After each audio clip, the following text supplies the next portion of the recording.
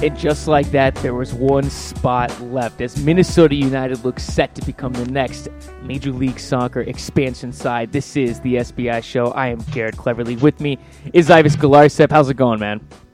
Going pretty well, Garrett. It's another crazy week on the American soccer scene, and we've got national team stuff to talk about. We have MLS Week 3.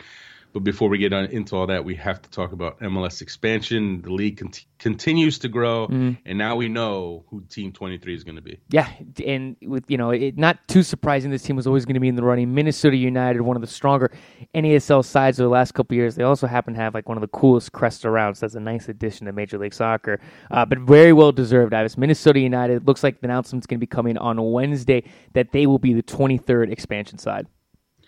Right. I mean, it's not really a surprise. I think they were always one of the favorites. I think, them and Miami were always kind of the front runners. And the only real question about Minnesota was which of the two competing bids was going to win out. And that was really the only question, because as long as they didn't end up bringing each other down, and as long as one kind of became the clear-cut choice of MLS, Minnesota was always going to get a team.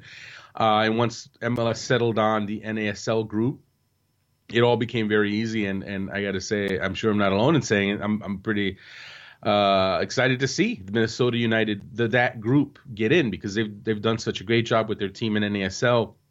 They've built a great fan base there. The city itself is one of the better cities of markets that don't have an MLS team yet.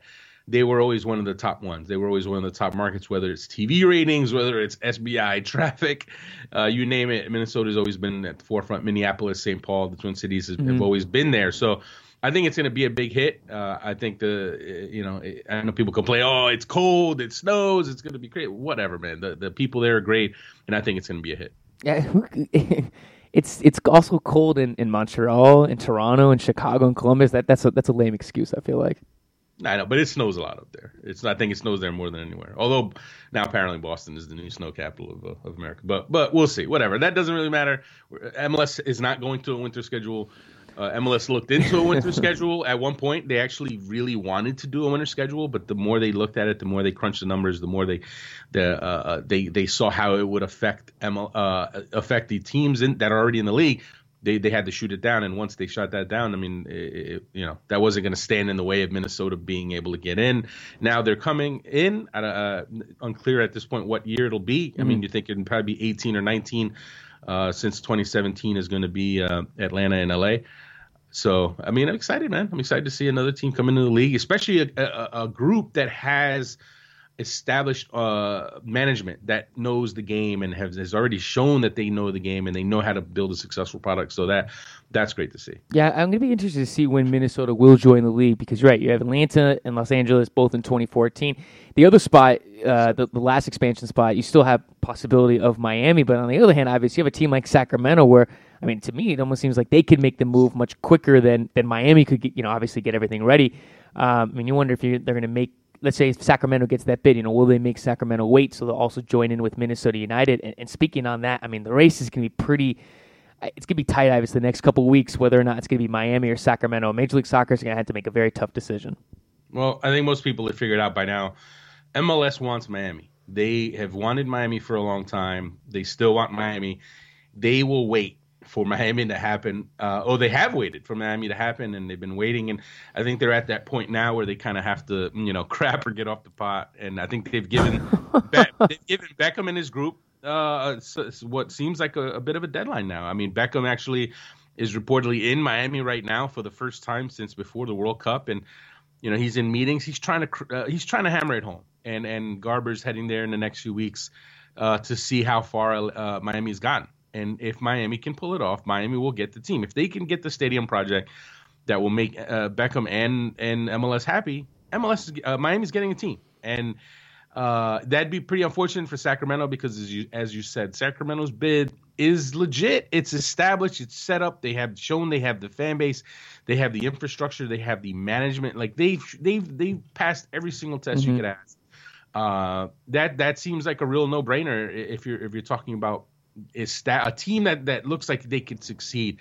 But having said that, Miami has the cachet of being Miami, being an international city, a cosmopolitan city, And I know MLS looks at Miami and sees it as a key piece to the puzzle if they want to be an international player, because Miami just has that connection to Latin America and to Europe. And when you have Miami in your mix, it just allows you to just do a lot more things, and that's what it comes down to. I mean, obviously market size and TV market and all that matters as well, but I really think the international cachet of Miami is why MLS feels like they need Miami in their stable, and I think they're going to wait until it's absolutely dead, until it's they're going to give it this next few weeks. They're going to give the hard push. And they're going to give Miami every opportunity to succeed. And I mean, I'm not going to sit here and say I'm rooting either way, because I think both will be great. But I just think Miami is a lot riskier. Miami, the track record for sports there, the fact that you don't know what kind of ownership and leadership they're going to have there. I mean, it's one thing to have Beckham smiling for the cameras, but it's another to actually put together a management group that understands American sports, that understands MLS. And I don't know, man. I think Sacramento's the stronger bid, but Miami's still seen as the bigger market. I agree. Like you said, Sacramento, man, they have everything there. And the fan support that they have has just been outstanding the last 2 years. I mean, as they enter their second USL season, they're going to continue to have strong fan support. And, yeah, I agree. Miami is a fabulous choice, but, I mean, on paper, Sacramento makes a lot of sense. Also, I mean, what did Don Garber say? I think he said that there was that 45-day when they kind of wanted to feel everything out. I think we're at least 2 weeks into that, Ivan. So there's about at least a month left on that supposed Don Garber watch list that he has. Well, I mean, it's at this point, it's going to be Sacramento or Miami. No offense to San Antonio. I know San Antonio is in the mix. They're in the conversations. I know they're trying to round up some more ownership or some new ownership to kind of get bolster their bid. But right now, I think it's a 2-horse race. Now that we know Minnesota's in, Sacramento and Miami are the two. And I think if you took a poll around the country, I think Sacramento would win that poll running away. I think most soccer fans, most people who pay attention, have seen what they've been able to do and seen the success that they've had. And we had on SBI, we had Caitlin Murray do a nice feature on Sacramento and what they've been able to do, building from scratch a great bid similar to what Orlando City did. So for me, I'm not going to say. I mean, I'd love to see Miami actually make it work, but I'm skeptical, and I know I'm not alone in being skeptical that they can make it work. So for me, do you go with that kind of long shot play that could pay off big? Or do you go with the safer bet that looks like it's money in the bank? And I think that's what a lot of people see Sacramento as right now. You just want Miami so you can go down to South Beach. Yeah, I mean, that wouldn't hurt, but I've you know what? I'm getting old, man. Don't stop it. I've been there, done that. I mean, I still remember the days of the old MLS road trips when when the Metro Stars would go down and do the Tampa Miami double. They'd always play both opponents on one swing, and I'm not gonna lie, that's a great road trip. Who doesn't want to go to Miami?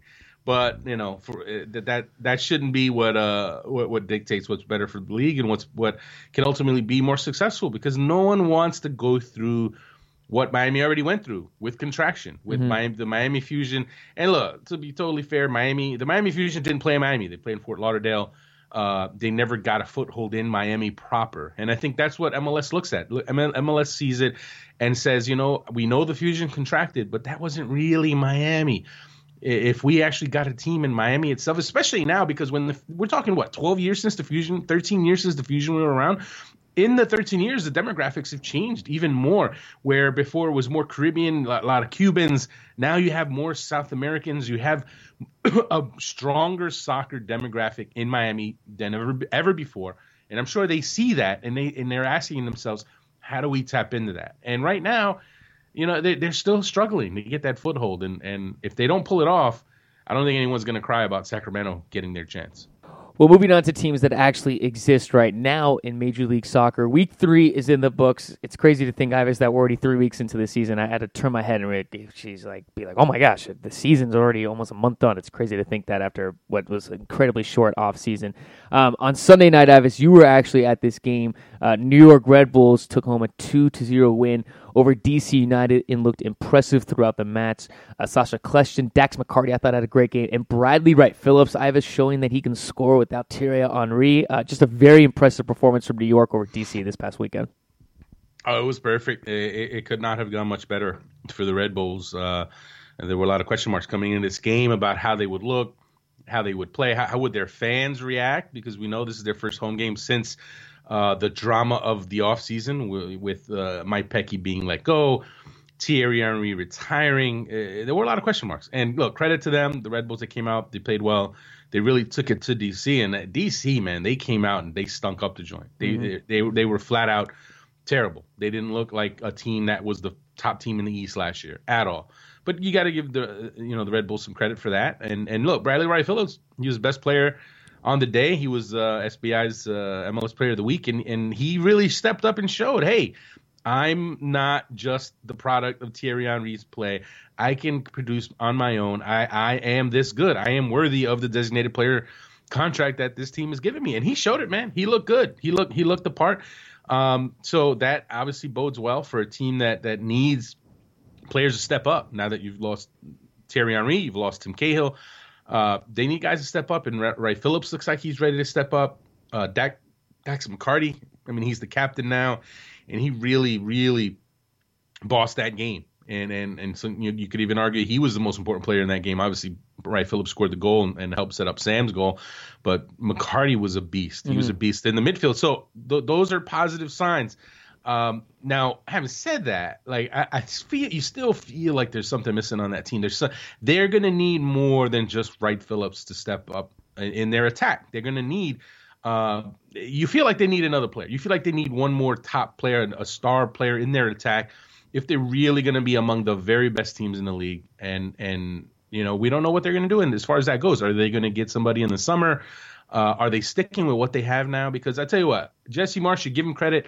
They played hard. They pressed. They really took it to DC. So they played with a good mentality. But in this league, you kind of need the star power as well. And I just don't know if they have enough to win a title. Now, we're talking about winning a title. Will they be competitive? Yes. But, I'm still not sold. Where would you add that? Where would you add this piece to the New York Red Bulls? Can't talk to that.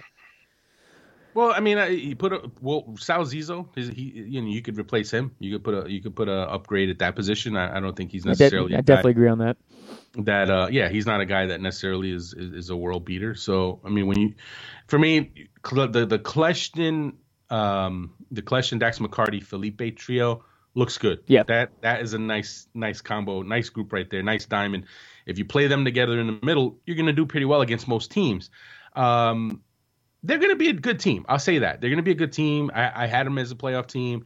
I don't necessarily have them breaking into the top three just yet in the East, but I think they're headed in a good direction. And one thing I would say, the players look like they're buying in completely to Jesse Marsh's philosophy. And that's if nothing else, that's the big thing you want to see from this team, how they respond to the new coach. And I know a lot of people were upset about Mike Pecky getting fired and what a travesty and injustice, whatever you want to say. At the end of the day, the team did it. They got rid of the guy. They got rid of the guy. They brought in their own guy. And if he fell on his face and if the team didn't respond, then you were going to see a serious issue among the fans. But the players are responding. They're really buying into it, and I think it's shaping up well. It could actually be a decent season for the Red Bulls. Yeah, I mean, you also had another excellent performance from Lloyd Sam. And Matt Miazga also had a great debut for New York Red Bulls. On the other hand, DC United, Ivis, I mean, did they even look like they showed up on Sunday? They looked like they weren't even there. It was just a bizarre performance from them. It just came out flat, and yeah, they just came out flat. They didn't have it. They had the week off, and both teams had a week off, but it looks like DC really kind of came in, sleptwalked off the game off. The real question I have, the big question I have, is in their attack. Obviously, Fabian Espindal is out, and they're going to miss him. They really need him and his energy in the attack. But then you have Eddie Johnson, who now, he may not play again, or there's questions about medical condition, a heart condition that could force him to retire. And if you lose Eddie Johnson, you have to go replace him. And I don't know if they have the resources to do that, but they definitely need to Spindler back, and they need someone to replace Eddie Johnson. And that's two big holes to have for that team. And, if anything, if you're a DC fan, you're going to be worried about how that defense looked and how they gave up some really good chances, which is unlike that team, unlike that group. But it's early. It's early. It's a little early to write them off. I think, you know what, DC may take us. I think they're going to take a step back. I said that. I mean, you can only go backwards once you finish first in the conference, right? They finished first. I don't see them first.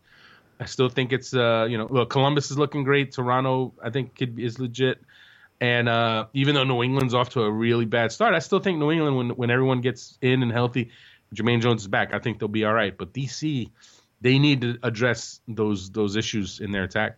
Also, slip of the tongue, did not mean to say that Matt Michalski made his debut. My apologies, New York Red Bulls fan. Moving over to another game on Sunday, that is San Jose. San Jose opening up its beautiful new stadium and taking home a 2-1 win. A little bit of biting your nails if you're a San Jose fan in this one. I thought Chicago on the road looked pretty good in this one, but San Jose was the better side on the day, and it obviously just makes sense. San Jose, brand new stadium, they need to go home with a victory. Absolutely. A perfect debut for Avaya Stadium, and the Earthquakes. All of a sudden, 2 weeks ago, they're a team kind of floundering. They hadn't won since August. All of a sudden, they're on a 2-game winning streak. They opened up their beautiful stadium, and things are looking up, and Dom Kinnear is looking like a magician right now, which, hey, at the end of the day, none of us should be surprised. If you followed the league for any length of time, you know that Dom Kinnear is a very, very, very good coach, one of the best in the history of the league. And he's doing a great job. And, it all worked out as anyone would expect, and not just because they played the Fire, because let's face it, the Chicago Fire are not off to a great start. Although I didn't think they were that bad, actually. Second half of that game, yes, they stepped it up. That's the thing, right? That it's tricky when you look at games and you try to gauge, a quality of a team. When you fall into a hole, right, and you're behind by 1 or 2 goals, and you have to chase the game. It definitely in MLS, you definitely have a lot of teams that are good with sitting back on a lead, and it kind of skews the way the game winds up playing out, and it's a little like fool's goal because. Yes, Chicago played better in the second half, but if you're San Jose and you're sitting on the lead, you're Dom Kinnear's side, and you're okay with having that lead and counterattacking. You're not really a team that's gonna go after an opponent like them when you have the lead. It kind of skews things. That's why, whenever you look at possession stats in the game, if one team scores a couple of early goals, 1 or 2 early goals, that just changes the flow of the game, and it can skew the numbers. And I think Chicago, look, not to take anything away, I thought, yes, they did show some interesting things. They did show some promise in the second half, but again, they were behind. So it's a little different. It's a little, it's easier to play from behind when you're just chasing. The other team is letting you have the ball and absorbing the pressure. But I don't know, man. 0-3 is 0-3. And it's not a good start. We knew they would be. They would start slow because of all the new faces. But I don't know, man. Well, they look. Harry Shipp can't do everything, and Ivis, he's fun to watch. I love watching him play every single week, but he can't be everything. Someone else on this team needs to step up, and you can't have guys that have a blip game here. They maybe have a good stretch of 2 games, and they need a guy that can come in, Ivis, and also put the team on his back. Harry Shipp, he's good, but he needs someone else. And Chicago Fire this offseason, when the transfer window opens, they have to go and get someone else to pair with Harry Shipp. They just added like 90 players, man. But they need someone. They need someone on a top level. They need to bring someone in that is a proven guy that can contribute right away. Looking at this team, it's going to be another long season for Chicago. Here's the thing: they added guys that were supposed to be that. Sean Maloney is supposed to be a pretty good player, and he hasn't necessarily looked it yet. But he's supposed to be a guy who'll be able to come in and make an impact. David Akam is a player who's supposed to be able to come in and make an impact. He's, he killed it at the African Cup of Nations. He was a top prospect in Europe. Teams were lining up, offering the Fire $5 million to buy him before he ever even played a game for the Fire. I mean, these are guys who are supposed to be stepping up. And then you have Mike McGee, who's injured, and he's out for a while. He won't be out. I think he's out for a few more months, actually. So Chicago's just in a tough spot. They're in a tough spot. They can't just go add. They went and added. They already did that. Kennedy, Igbo, Anike, they have DPs all over the place, but it's just not clicking right now. And the funny thing is it's not even just their attack. I don't know if their defense is great. I mean, honestly, man, they're not looking good. And I don't know. I don't see it turning around. I don't either. I think Chicago's going to finish with the worst record this year. I mean, that's not like that's a huge I'm putting myself out there prediction. It's not really a stretch at this point. It really isn't. No, but look. On the other hand, I was quickly before we move on. San Jose, have they impressed you so far in the first 3 weeks? Yeah. I mean, they're a Dom Kinnear team. You know, they're very disciplined. They're organized. They're tough. Are they going to be one of the best teams in the league? I have some doubts on that. But are they a team that is going to be in every game? Are they going to make things tough? Are they going to push for one of those last playoff spots? They absolutely could. And a new home, a new stadium can make all the world of difference because you know for the fans are going to come out. You know that stadium is going to be packed. And that extra atmosphere that pushes the team, and I think that's going to help them. But you know, I think it's still early to say. Like they're not for me. No, they're not a top 4 team in the West, but they are now a team that you have to say, you know what, they just might grab one of those last playoff spots. Moving down, Ivis, to the southern portion of the United States, Vancouver Whitecaps went in and defeated Orlando City 1-0 on a goal in the 96th minute from Octavio Rivero. Ivis' third goal in 3 games for Vancouver. He keeps scoring for them, and a good result for Vancouver. I mean, very long road trip to go all the way to Orlando. I mean, just like that. I mean, Orlando looked like they were coming away with 1 point. Vancouver stole it and coming in with 3 points. Big victory for them on the road. That was definitely a gut punch for Orlando City because, you know, if you watch that game, Orlando City had the better of the play. I mean, almost the entire game. Vancouver showed a few flashes here and there, but for the most part, Orlando was the better team. Orlando did more with the ball. They created more chances. Kaká, late in that game, especially the last 10 minutes of that game, Kaká was really throwing the team on his back. He was dribbling at people, faking people out, putting on, you know, pretty nasty moves on people. But guess what? Their attack just could not finish. No one could step up to help Kaká. And that's an issue. And I'm sure Adrian Heath is looking at that and saying, listen, we can't have this. We got to shake some things up. We can't afford to keep giving away these games where we were the better team. You can go back to the opener, the NYCFC game. You could definitely argue that if there was a team, but based on the play, that should have taken the 3 points, they should have taken the 3 points in that game, but they didn't. Now, even in the Houston game, they outplayed Houston, and they still needed a freak play. They needed the whole back pass and own goal, the Tyler Derrick play. They needed that just to win, and it's crazy when you're able to move the ball around the way they can. When you have Kaká working his magic, you've got to be able to produce goals. And right now, they're just not doing that. And I'm sure Adrian Heath is going crazy trying to figure this sort these things out, because when he looks at his attack, he says, hey, I have guys who should be able to put the ball in the net. And right now they're not doing that. And Heath is not going to stand back and just let this fester. He is going to shake things up. And he's already started to do that. He's already started to, state publicly that he's not happy with things. And until they sort that out, they're going through their expansion blues right now. They're going through that issue of, when you're a first year team and you're trying to build a winner, all it takes is one weak link and it just won't hold you back. And right now their finishers are holding Orlando City back. And Sporting Kansas City and Portland Timbers played to a scoreless draw that was in Kansas City at Sporting Park. I think you and I expected a few more fireworks in this match, given these two teams playing each other, but it only seems so fitting that they played to a scoreless draw. Well, Garrett, as soon as I said this would be the game of the weekend, as soon as I said, there's going to be goals in this one, it's going to be 2-2, it's going to be a shootout, it's going to be beautiful, we get what we got. And I'll take complete blame for that, for the jinx, for jinxing this game. I mean, I thought I did think it was a good game. It was a good game. It was a good game. Yeah, I mean, it's not, goals don't always tell the tale on how good a game is or bad. There were definitely chances, and you see the quality. These teams are good teams, right?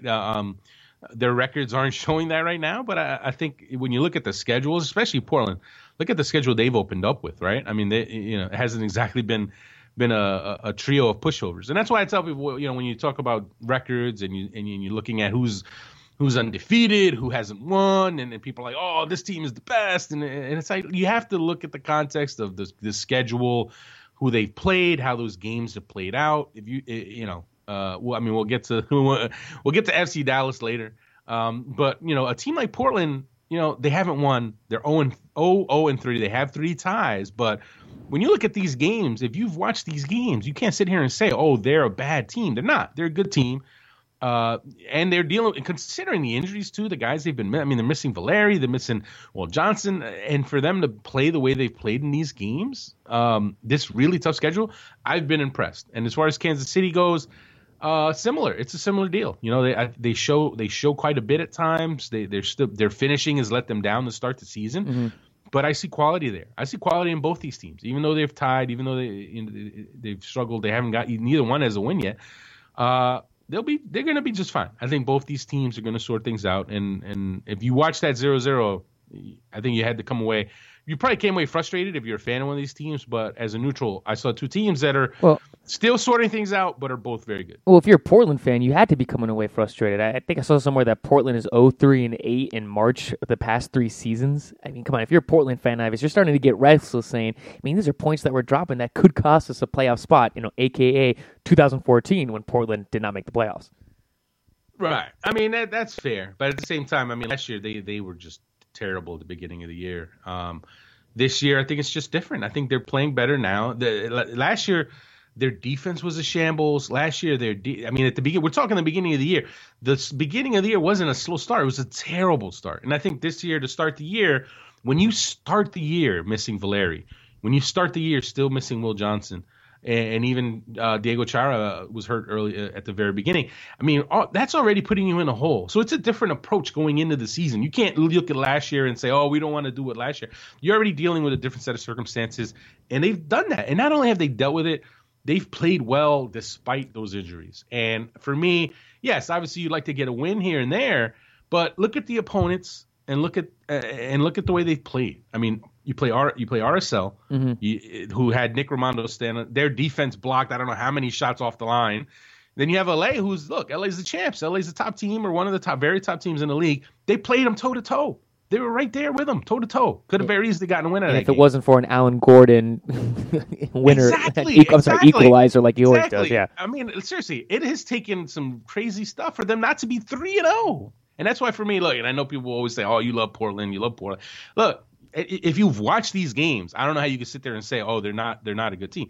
They're a good team. Last year when they were starting the year and they hadn't won in 8 games, they had some stinkers. And for me, they haven't had a stinker yet. And that's why I think, if anything, I'm sure Caleb Porter's frustrated about the ties, but I'm sure his perspective on the way this season has started is a lot different than it was last year. Oh, we all know that you love Portland because your second family's there. I mean, that goes without saying.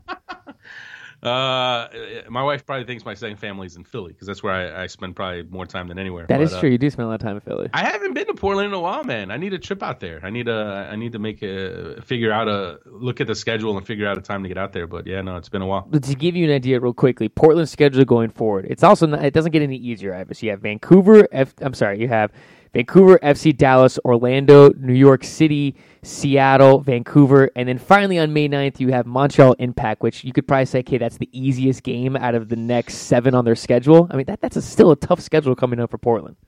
It's a tough one. I don't think they're going to mind playing Vancouver. I think they're eager to go at Vancouver. You know, nothing against the Whitecaps, but I can guarantee you, Caleb Porter is not worried or losing any sleep about playing them. He's probably really excited to play them. So. We'll see, and I mean, I think they'll be all right. And KC, Dom Dwyer. I mean, I don't know what's going on. Like, he needs to sort himself out. Once he gets going again, I think they'll be okay. I like what I see from there. Some of the new faces that they brought in. But yeah, no, I think, like I said, both these teams, I think they'll be fine. And on Saturday night, LA Galaxy at home played Houston to a 1-1 draw. It literally looked like LA was going to run away with this match after Robbie Keane gets a goal in the 3rd minute. Then Houston answers back on Nathan Sturgis, and then the game after that becomes pretty sloppy, and Houston did everything they can do, Ives, to pull a point away in this match. Wasn't the prettiest match, but look, for Houston, you're on the road against the defending champs. You're going to be happy to walk away with a point. Oh, no question. I mean, I think most people read this as a blowout and thought this would be a beatdown, but it wasn't. And credit to Dynamo, they went in there, they got the set piece goal.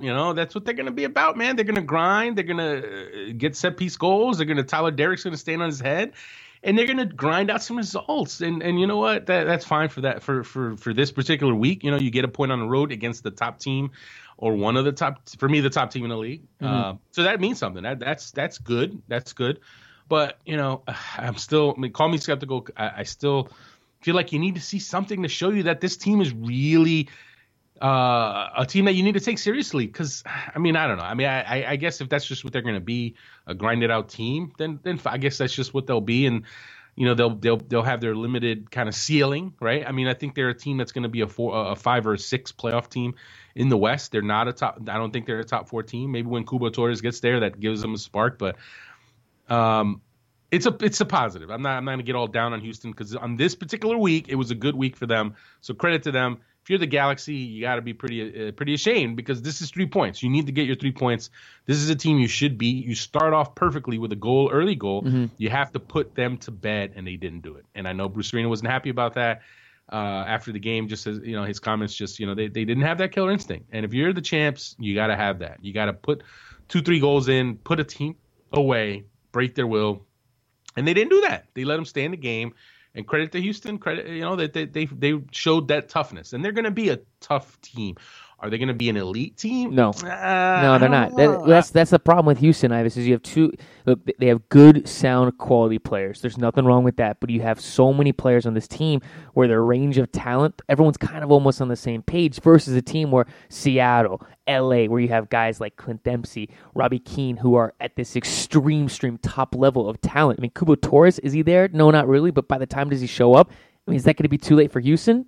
Probably. I mean, that's the thing with Houston. You don't have anyone that is that next level type player right now on the roster. Right. I mean, Brad Davis provides service.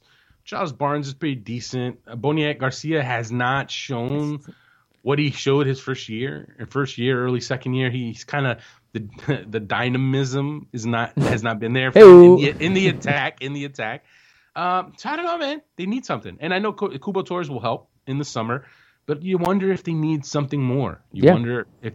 So, at this point, they're going to grind out results. It's going to be ugly, and Houston fans maybe they've come to kind of accept that as long as they get the results. So we'll see how they do, man. I'm just not overwhelmed. I'm not overwhelmed by this Houston team right now, I got to say. New England, Montreal played to a scoreless draw. We talked about this one, Ivis, where we thought it was a great opportunity for New England to pick up their first win on the season after dropping their first 2 matches, and they go out and just have a game. Not the best performance from New England, just a wasted result, missed opportunity for them going up against Montreal, who's coming off 2 days rest. New England, their March woes continue, Ivis. They're like Portland, man. They cannot win in March no matter how hard they try. I don't know, man. I don't know if I'm going to sit here and say this is a long-standing trend for New England. Obviously, last year they started slow, and this year they're starting slow.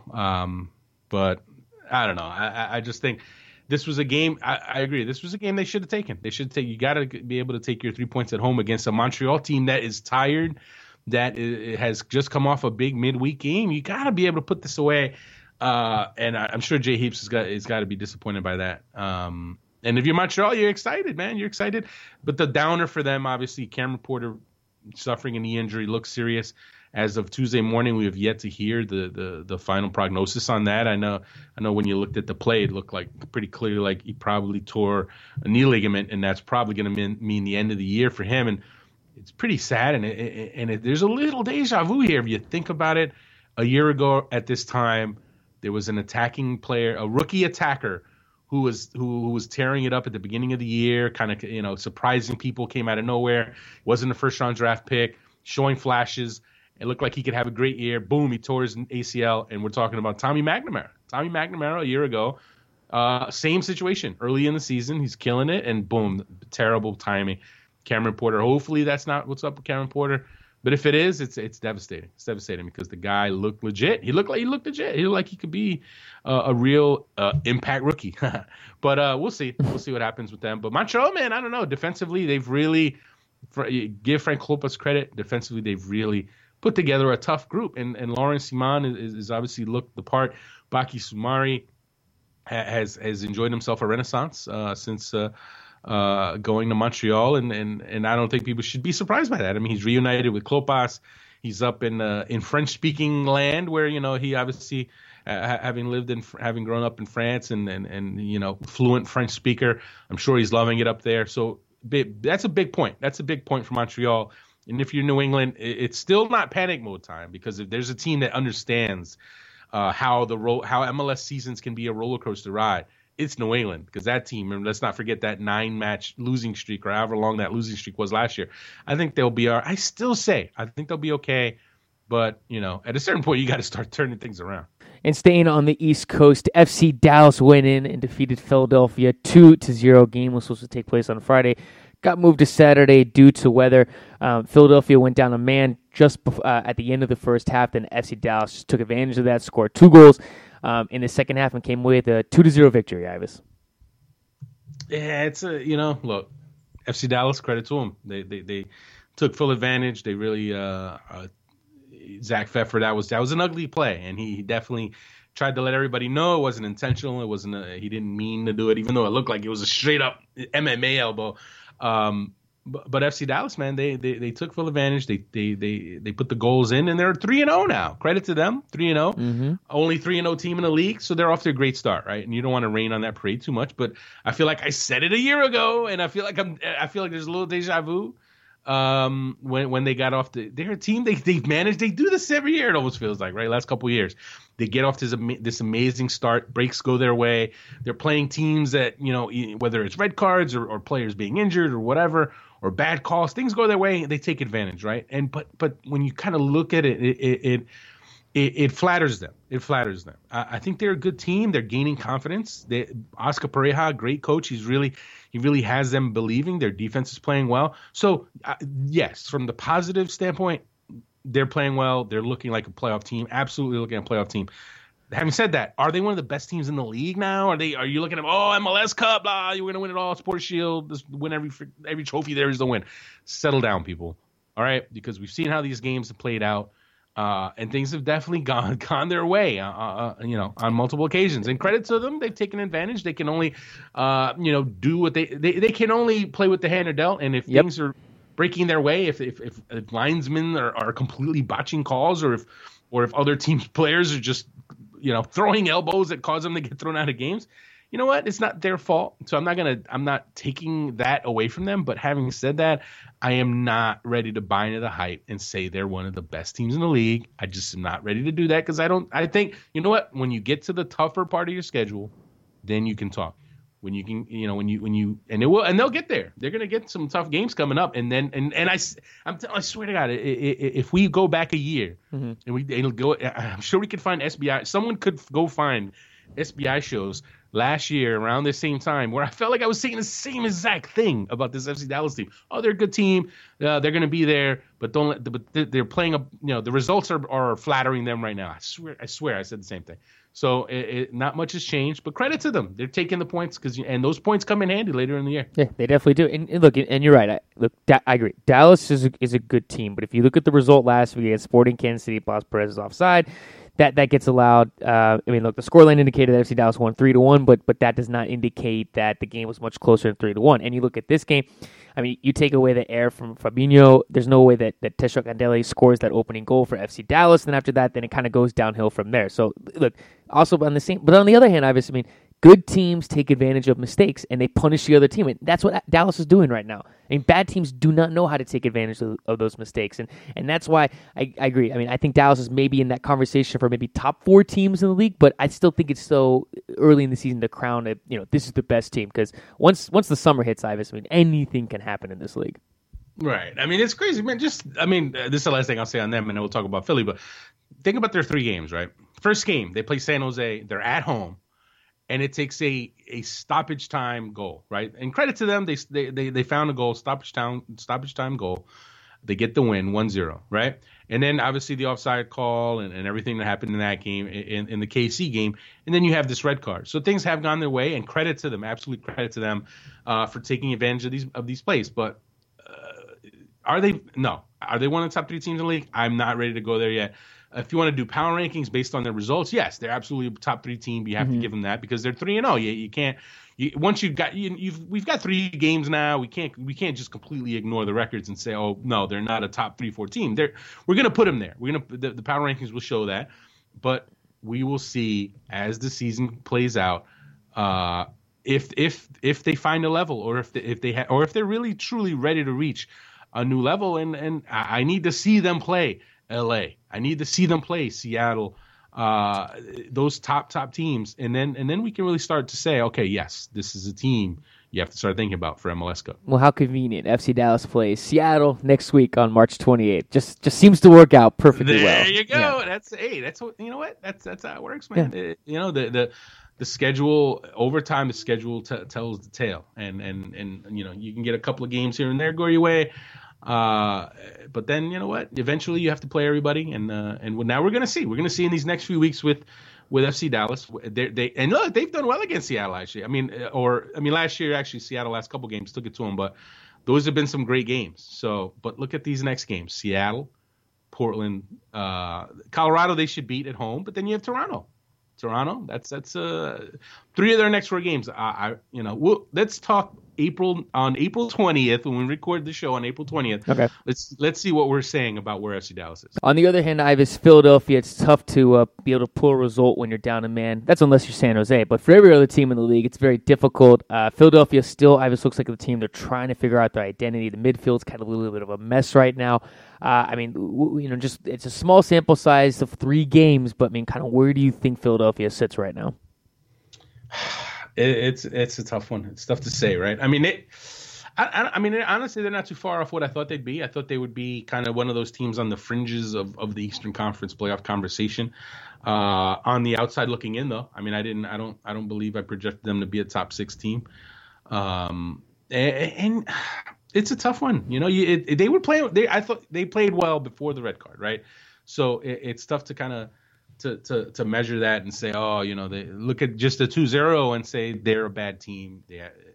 That Colorado game is the one that's really coming back to haunt them right now because they should have won that game. And if they win that, think about that again. The margins are so small when you're talking about a few weeks. Think about the Union. First game, they outplayed Colorado. They very easily could have won that game. Then you get to the next week. They play Real Salt Lake. They're on their way to a win on the road against Real Salt Lake. Very tough place to play. And then a complete phantom penalty call cost them 3 points, right? They should have won that game. So right there, boom, they could very easily be 2-0 going into the FC Dallas game and playing well early in that game before Pfeffer's elbow. And that changed things around. So for me, I think they're a decent team. I think there are some questions there. Well, for me, Ryzen Boli, what is this guy? It's unbelievable. I've seen him play internationally, and he's looked amazing. But with the Union, he just looks unsure of himself. He looks just really shaky. He's completely useless in the air. You want to talk about dealing with balls in the air. Can he make a great reaction save? Sure. Can he do that? Absolutely. Does he command the box of the penalty area well? No, not at all. The guy's positioning is wrong so often. It's unbelievable for a guy who's supposed to be a high-level goalkeeper. So I think there's some issues there. But you know what? I think they'll get better. I think when you look at their schedule, they have Chicago next. And that if they don't win that game, then you can start to say, all right, then we can't take them seriously. Then maybe my prediction for Philadelphia was right if they can't win next week, Ivis. Oh, right. Hey, there you go. You picked them last. I'll give you that. Yeah. With the talent that they have, they should not be one of the worst teams in the league. That's my opinion. But right now, they're not playing that great. Final game of the weekend, Ivis, before we move on to the U.S. men's national team. Colorado at home played to yet another scoreless draw against New York City FC. I think Colorado hasn't scored a goal in what seems to be almost, over 300 minutes at this point. What is there to say about this game, Ivis? It was just very ugly all around. Yes, the less said about this game, the better.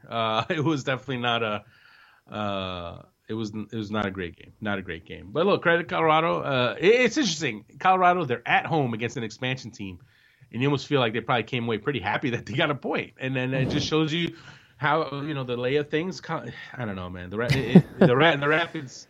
It's tough to say. It's tough to say too many amazing things about that team.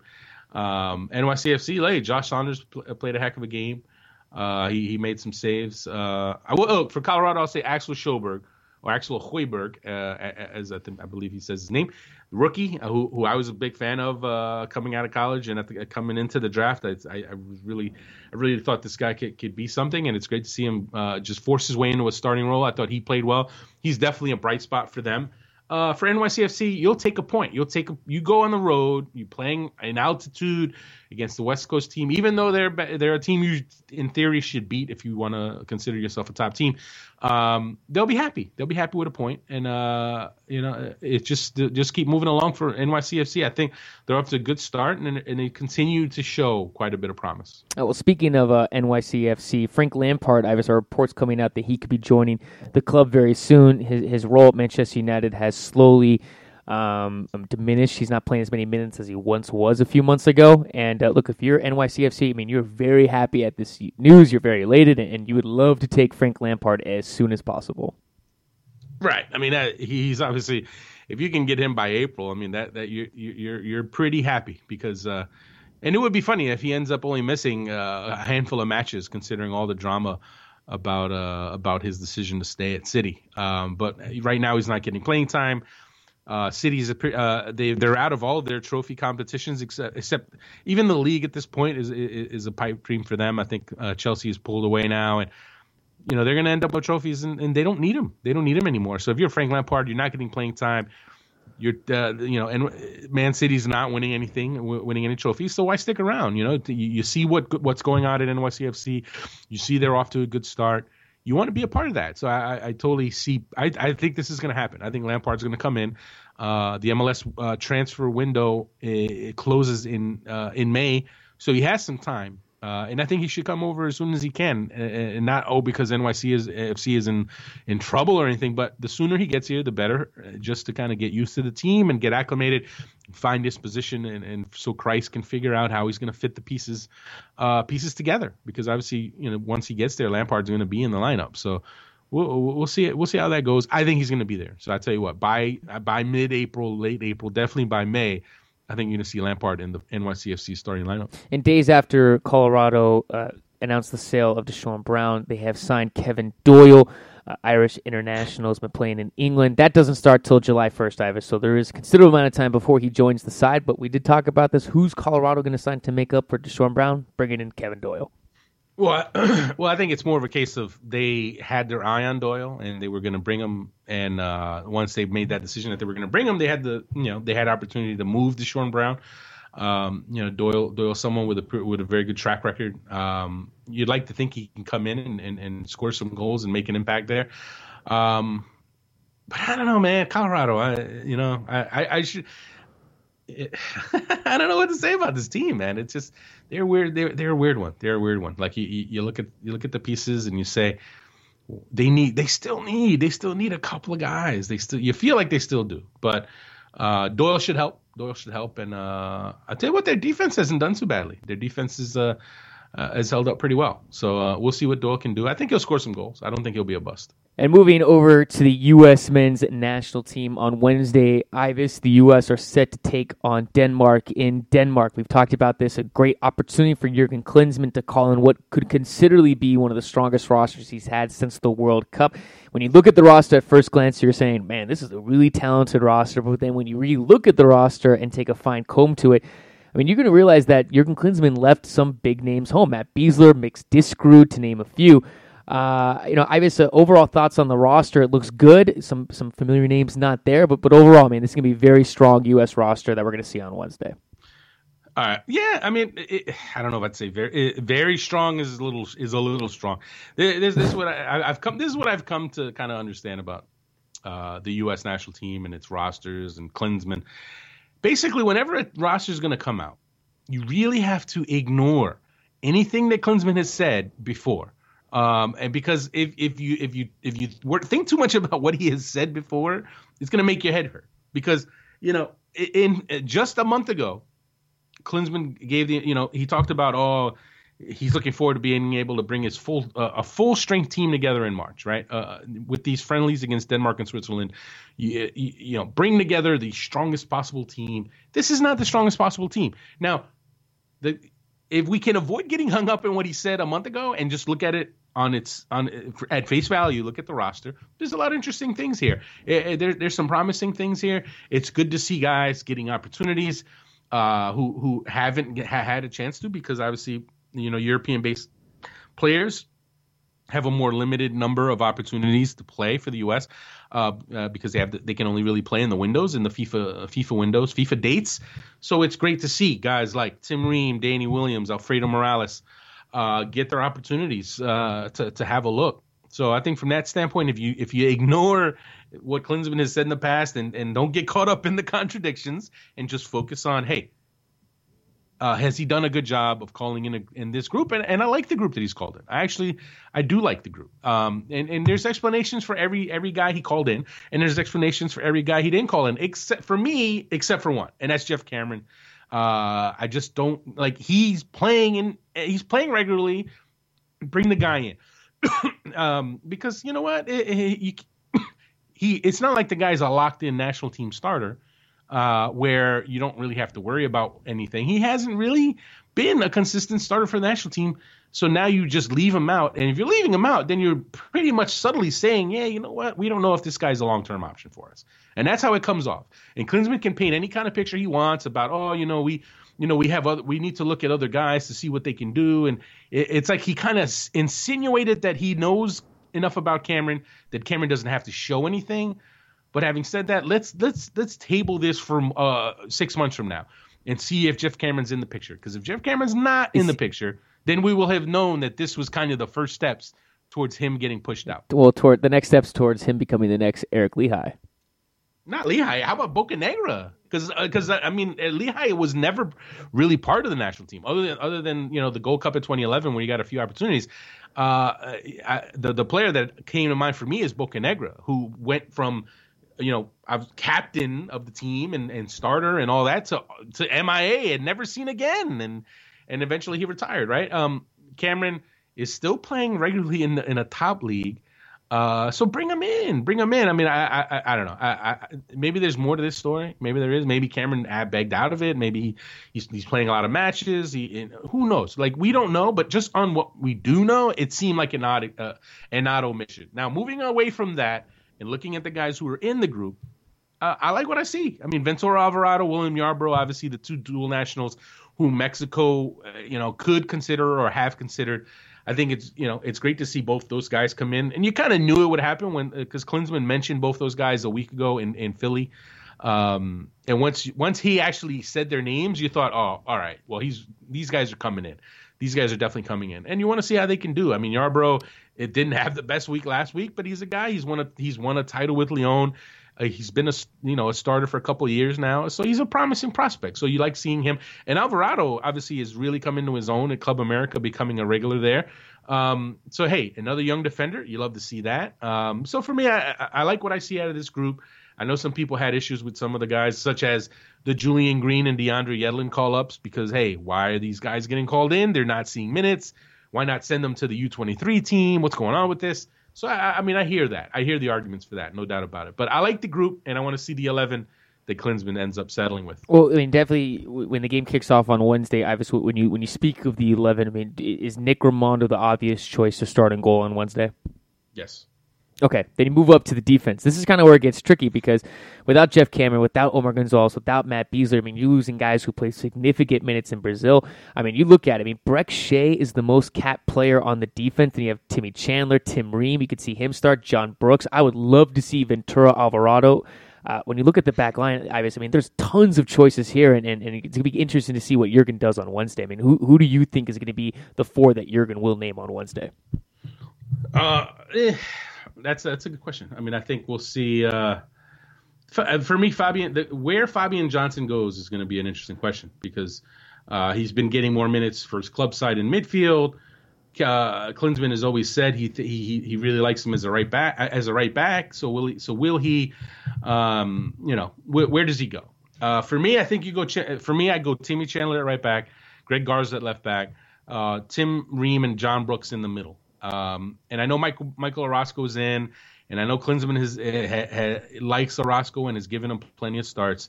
So I think we could see that. I think we could see Brooks Orozco. But for me, I would like to see Ream and Brooks.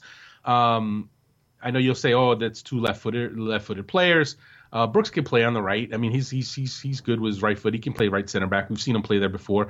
So that's the four I'd like to see. Having said that, Greg Garza's coming back from injury. or he just came back from an injury. So if fitness is an issue with Garza, I think you'll see Chandler left back and Fabian Johnson at right back. And then when you move up to the midfield, obviously you have to pencil in Michael Bradley. You could also say Alejandro Bedoya's in there too. Another interesting guy is Danny Williams, Ivis. Could he get a start on Wednesday? I think he will. I think he will get a start. And the big question in the midfield for the U.S., and this is fresh news, hot off the presses, Clint Dempsey has pulled out of national team camp. He has a hamstring injury, and that's an interesting one because now that opens the door for someone to step into a creative role. And it's a shame Lee Wynn's not in camp because he's a guy who you've come to say, when is he going to get his chance? And he wasn't called into this group. So now you ask yourself, well, who are you going to plug in there? Are you going to play two forwards? And now you can't play two forwards because you have Aaron Johansson. Yeah, I would love to see Josie Abscore and Aaron Johansson. Right. So I do think we'll see Danny Williams partnered with Michael Bradley. I know Alfredo Morales is an option as well, but I think we'll see Bedoya on the right, Danny Williams and Michael Bradley in the middle, and I think we'll see Fabian Johnson in the left wing. I don't know. I don't see Miguel Ibarra starting against Denmark. I just don't see it. I think we'll see Fabian Johnson there. No chance of Jesse Zardes starting. It's possible. It's possible. That's another you could see him out wide. When we're naming out wide players, I'm thinking, man, I'd love to see Jesse Zardes out there for 60, 70 minutes. Yeah, but you know what? If we're talking about best possible lineup, I think Chandler right back, Fabian Johnson left midfielder, and Bedoya on the right wing. That's just the better group. That's just a better level. Zardes is not on that level. He's not for me. He's not on that level yet. And look, let's face it, he hasn't exactly gotten off to a flying start in league play either. So I think he'll get some minutes, but I don't know if I see Zardes starting. All right, Ivis. Well, more importantly, I need a prediction from you. What do you think is going to happen? It's going to be a tough. Look, Denmark is not a bad team. They're a good team, and they're at home. It's always tough when you have these camps where the team has just been thrown together and they only have a couple of days to train for the first game. So I'm gonna go Denmark 2-1. I think the U.S. will play well. I think I think we'll see some chances created, but I'm gonna have to go Denmark at home. 2-1. I'll go 2-1 Denmark. I'll go 1-1 draw. All right. Just to be different from you. Of course. Keeping it on the international front, Ivis, FIFA announced that the 2026 World Cup will be announced in 2017. That's in 2 years from now. 2026 seems like forever, but it'll be right around the corner. But the U.S., if they do want to host Ivis, they'll have 2 years to prepare and to make the bid, as it will be announced in 2017. Yeah, it's 2017 seems like a long way away from now, so it's almost weird to bring it up. But obviously, once this announcement hit, actually, Sunil Gulati tweeted it. He actually put it out there, which I think raised eyebrows. It was almost as if he was saying, "Look, we're going to go for this." And I think people are going to, they're going to want to have the World Cup here. Obviously, everybody wants to host the World Cup as much as, as dirty as this process seems to be. It's not going to be dirty anymore, Ivis. It's going to be fair and transparent, and there's going to be nothing wrong. Come on. What I'm saying is people are just over it, they're just over the World Cup bid process. And even though there's talk about changes, like no one buys that, no one believes that. I'm buying into it, Ivis. Don't ruin it for me. All right, whatever. Look, long story short, I would love to see the World Cup here. I think most people would, and I know some people will say, "Oh, don't not get into bed with FIFA." Let's distance ourselves from them. Look, 22. I don't know, man. Who knows? First off, 2026 is a long time away. A lot will change by then. One, I'm going to be like 40 years old, which is crazy, and you're going to be like 80, which is even more crazy. I'll be 50. Oh. I don't even want to think about it. I'm going to cry now. I'm going to cry. Wait, 2026? How I will be? Yeah, no, I'll be 38 when that. God, 38, man, dude. It's not. Look, 40 is the new 30, man. Jay-Z already said it. But I don't know, man. Like I'd love to see it here. I love to see one more World Cup here before it's all said and done. But I don't know, man. I think I don't think I'm alone in saying I'm really over the whole World Cup hosting thing because FIFA has turned it into a real sham. It really have. Well, look, as long as it's in North America, I'll be happy. Even if Canada or Mexico gets it, as long as it's in this general area where it's a very easy flight or an easy drive, I'll be very happy with that. Come on, man. This is the World Cup, man. This isn't this isn't some rinky-dink tournament that, I like to be able to drive. No, man, you want to go somewhere. Honestly, I would love for it to be in Australia. I would love for it to be in Australia because I'd like to go to Australia in my lifetime. That's the only inhabited continent I haven't been to yet. So, I've never been to Canada, so there you go, road trip to Canada. Oh, the Women's World Cup's there this summer. So yeah, what world do I live in where I can have a normal schedule? Hey, come on, man. Aren't you like an expert on women's soccer living in Arizona? That's like the hotbed of girls' youth soccer. Come on, it is. Man. We got Julie Johnson and Sydney Leroux. Well, there you go, man. So you should be going to Canada for the Women's World Cup. I should be. I know. There you go. But anyway, why won't SBI Soccer pay me to go up there and cover it? If we were going to pay somebody to go there, it wouldn't be you, my man. Trust me. Wow, thanks, dude. We have Caitlin Murray would. Caitlin Murray. she'd probably run me over if I sent anyone but her. But yeah, no. Back to the point at hand. I'd love for it to be here. I'd love for it to be in Australia. But it's so long from now, I don't even want to think about it. Final thing before we wrap up the show: Barcelona wins El Clasico. Fantastic game. Ivis, I know you watching it at the New York Red Bulls game. Just once again, I mean, these games between Barcelona and Real Madrid never fail to add drama and excitement, and they're always fun to watch. I mean, what is there to say? I mean, everyone needs to stop what they're doing and watch every single game. I know. I wish they played more. I mean, they always end up playing more than just twice a year, but it never seems to be enough. And Barcelona, I tell you what, man, it's crazy to think last fall, when you went 2-3 months into the season, it looked like Real Madrid was going to crush everybody. It looked like they were going to run away with the league. Barcelona was in trouble. They had a rough start, and now look where we are. Barcelona's on a roll. Messi's playing out of his mind, and Real Madrid's defense can't stop anybody. I mean, but guess what? They're still in the Champions League, so we could see one more, and I hope we see one more Barcelona Real Madrid matchup. I really hope it happens. Ivis, that wraps up today's SBI show. Before I let you go for the day, anything else we need to discuss? No, I think that's it, man. We're I believe this is episode 199. So it is. Oh my God, episode 200 will be us recapping the U.S. Denmark game. There you go. So I don't know, man. I think we might need to take a break, man. I think we need to take a hiatus until the fall. Like you know what? We should do like the TV shows. Like, whenever they have the thrilling finale, and then they take like 9 months off. I think we should try to do that. I don't think that's a good idea. People need my voice twice a week. All right. Well, you know what? We'll ask if you're still listening to the show, then let us know in the comment section. Should we take a break or should we keep it rolling? Because I got to tell you, man, it's getting so tough for our schedules to work. That's why I apologize to everybody. I know we've been absolutely terrible with trying to get any consistency with our show schedule, but it's just tough with our schedules and with the time difference and the narrow windows for us to get the show off. We'll keep it rolling, but it's not easy, man. It's not easy. So. Look, I'll say this: if someone wants to just sponsor the SBI show for X amount of dollars, that way Ivis and I could then do the show full time. I'd be very okay with that. Full time. Look, we'll settle for part time at this point. We'll settle for some money at this point. But no, we need to work on that actually. So, actually, I saw on Twitter someone actually made a comment about if we found sponsors yet, and I'm gonna have to hit them up about that because I think they might be a sponsor. Yeah, hit them up. But we'll I'm not gonna say who they are, but yeah. If you're listening, I saw your tweet, and I will reach out. And we're open to all sponsors too. Right, I mean, we don't have rules. Like, we could have, we're not like any of those. We have to stay away from alcohol and gambling. I mean, we could have anyone. Yes, if you're a casino or a strip club, we will advertise. Actually, if you're a strip club, we definitely will advertise. Well, settle down.